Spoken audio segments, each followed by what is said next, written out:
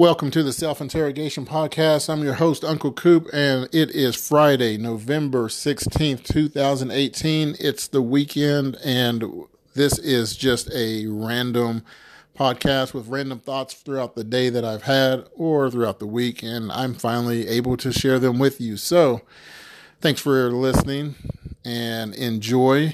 Jumping right into the first segment. I don't know what it's called, but here we go.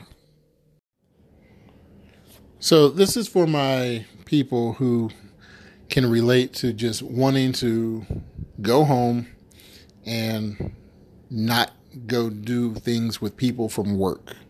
I don't know, there's the introverts and extroverts, and then there's a term for those of us that sit somewhere in the middle that, we're not really introverts because we're social people, but we're not really extroverts because we don't go out, and whenever someone asks us to go out, it's really almost like a physical pain because we'd just rather not. And there's a number of reasons that different people have for those. But here's more of my reasoning behind that. People are always asking me, Coop, why don't you ever want to go out? Look, I don't like to go out and hang out with people because I don't like surface level conversations. I don't like to pretend that I want to have surface level conversations or talk in circles about the same stuff that means nothing to anybody. I'm trying to deep dive and think on like interstellar, intergalactic levels and have conversations about things that are above my brain and above my thinking so that maybe I can get smarter. But I don't want to talk about the same old crap. I don't want to be around people drinking. I don't want to be around people that are complaining about politics, about their job or whatever. I'm trying to learn how to fly. If you can teach me how to levitate and we can talk about like stuff like that, let's go. See, I think that is part of why I hate talking on the phone. Because, for the longest time now, I've always wondered, when did this really happen that I started hating talking on the phone? And I know it's become one of those things where, text messaging it's boom, boom, boom. It's right to the point. It's quick. You reply when you want to. I mean, depending on if you use an iMessage or some kind of chat app, you can set it so that they can or can't see that you got the message or reply, whatever. But I don't even think it's that. Because I can remember, and I'm sure most of us can remember, being a kid, you couldn't wait to get on the phone and talk to people. And I remember when I met my wife, being excited and ecstatic to talk on the phone to her. I mean, crap, I remember when I got her number, I was so hyped, I forgot her number. I forgot to even write it down. I couldn't wait to talk to her, right? And then all these other things changed outside of that. And it's because anyone you talk to, it's like the same conversation on the phone. Hey, what are you doing? How's work? How's this and that? What's so-and-so been up to? I don't care. I don't want to talk about that. I want to talk about something different. I don't know what that is right now while I'm recording this podcast, but I come up with a lot of different things when I'm, sitting around. It's kind of why I have this podcast, because then it allows me to just talk and speak and not just have a conversation about something that nobody even cares about. I mean, it happens at work. I'm sure you all can relate to that too. Here comes Billy Bob saying the same old thing, talking about doing the same old thing over the weekend. It's Friday. Hitting the bar tonight? No, Bob.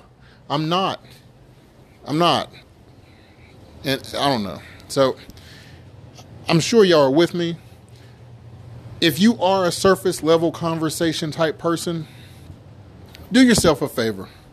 Pick up a book. Read a magazine. Go find something in a journal that's going to stimulate your mind. I mean, hell, just go get on YouTube and Google something about black holes.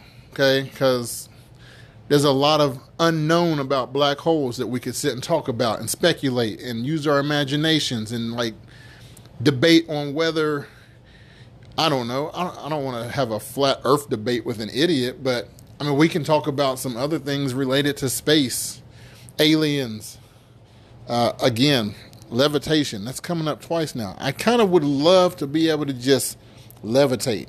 Like, I'm just standing there, walk into work, boom, I'm floating. What? How y'all doing today? I don't know that it's not possible. I just know that man hasn't figured it out, right? Doesn't mean it's not possible. Anyways, that's enough of that topic. Let's move on to the next one. Okay, so here's another thing that really hit my mind today. And this happens often because I don't understand it. And usually I like to talk about things that I don't understand. But maybe someone else gets it. So, what are you guys doing in the bathroom when you go to these public restrooms and you find a way to piss all over the wall and get crap on the back left corner of the stall, or I don't even know what you call the little room area that you're in? What are you doing? I don't understand. Does your home bathroom look like this? Like, are you just going home after work, walking in the bathroom and aiming at the sink instead of the toilet? Because sometimes I'm looking at all this around me at work or in Macy's when you're going to the mall and you got to go there, and it's just you walk in and it's like, what happened here? It's like a crime scene, and I don't understand it. I mean, what really blows my mind is it's like, you know how to use the restroom as a grown man, right? Like, this isn't new to you, and this is like the regular. Like, it's a miracle if you go into a public restroom and it's clean. Like, I will walk into a restroom and see it sparkling. I almost feel like I should leave because I might be getting punked. Something's going wrong here that I just walked into a clean restroom. There's no piss on the wall. Okay? Like, guys, get it together. And I've heard that women's restrooms are worse. I guess it's possible. I can use my imagination. But can we all just agree that pissing on the toilet, crapping on the floor as an adult is all wrong? Okay, so starting today, after you've heard this, if that's you, no more of that. It ends right now, okay?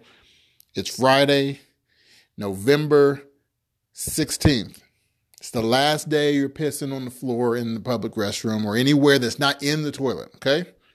All right. Okay, so one last thing for today. I think this is going to be it, but I've recently been asked to coach for my son's basketball team. And I continue to decline. Now, personally, there's a lot of reasons behind it, but mainly, I don't think it would be fair to the kids for me to coach. And here's the reason why.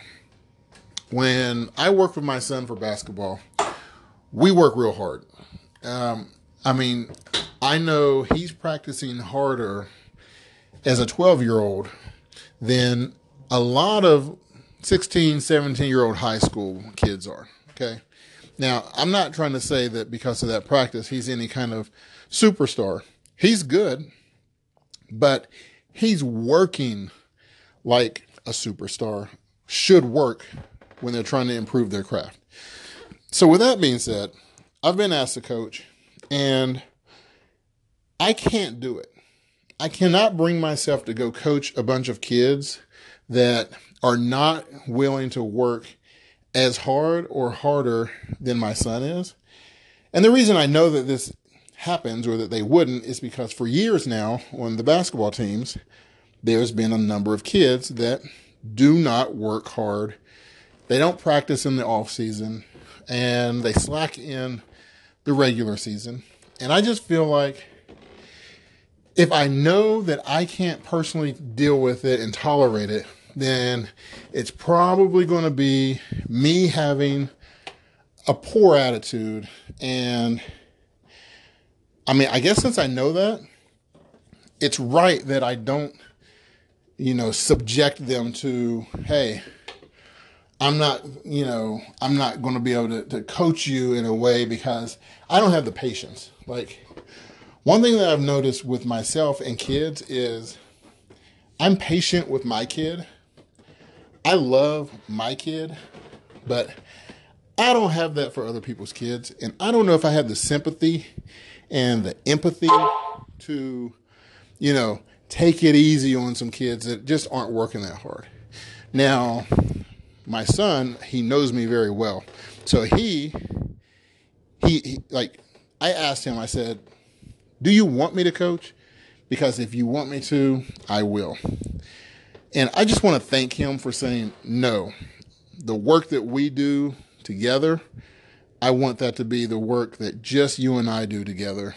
And I don't think it's fair for you to coach these other kids that don't want to work hard. That's one of the greatest things that he could have said to me.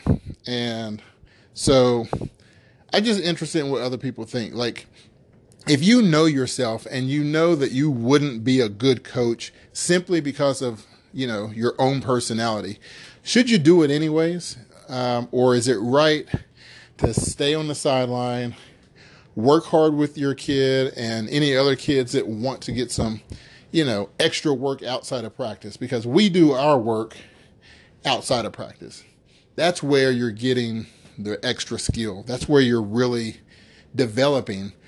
And I don't know. What are your thoughts? Should you just coach anyways, give it a try, see how it goes? Or is it right to stay back because you know yourself? Personally, I just don't have the patience. I don't know. And honestly, I've never coached basketball, so I can't even imagine that I would be good coaching a team.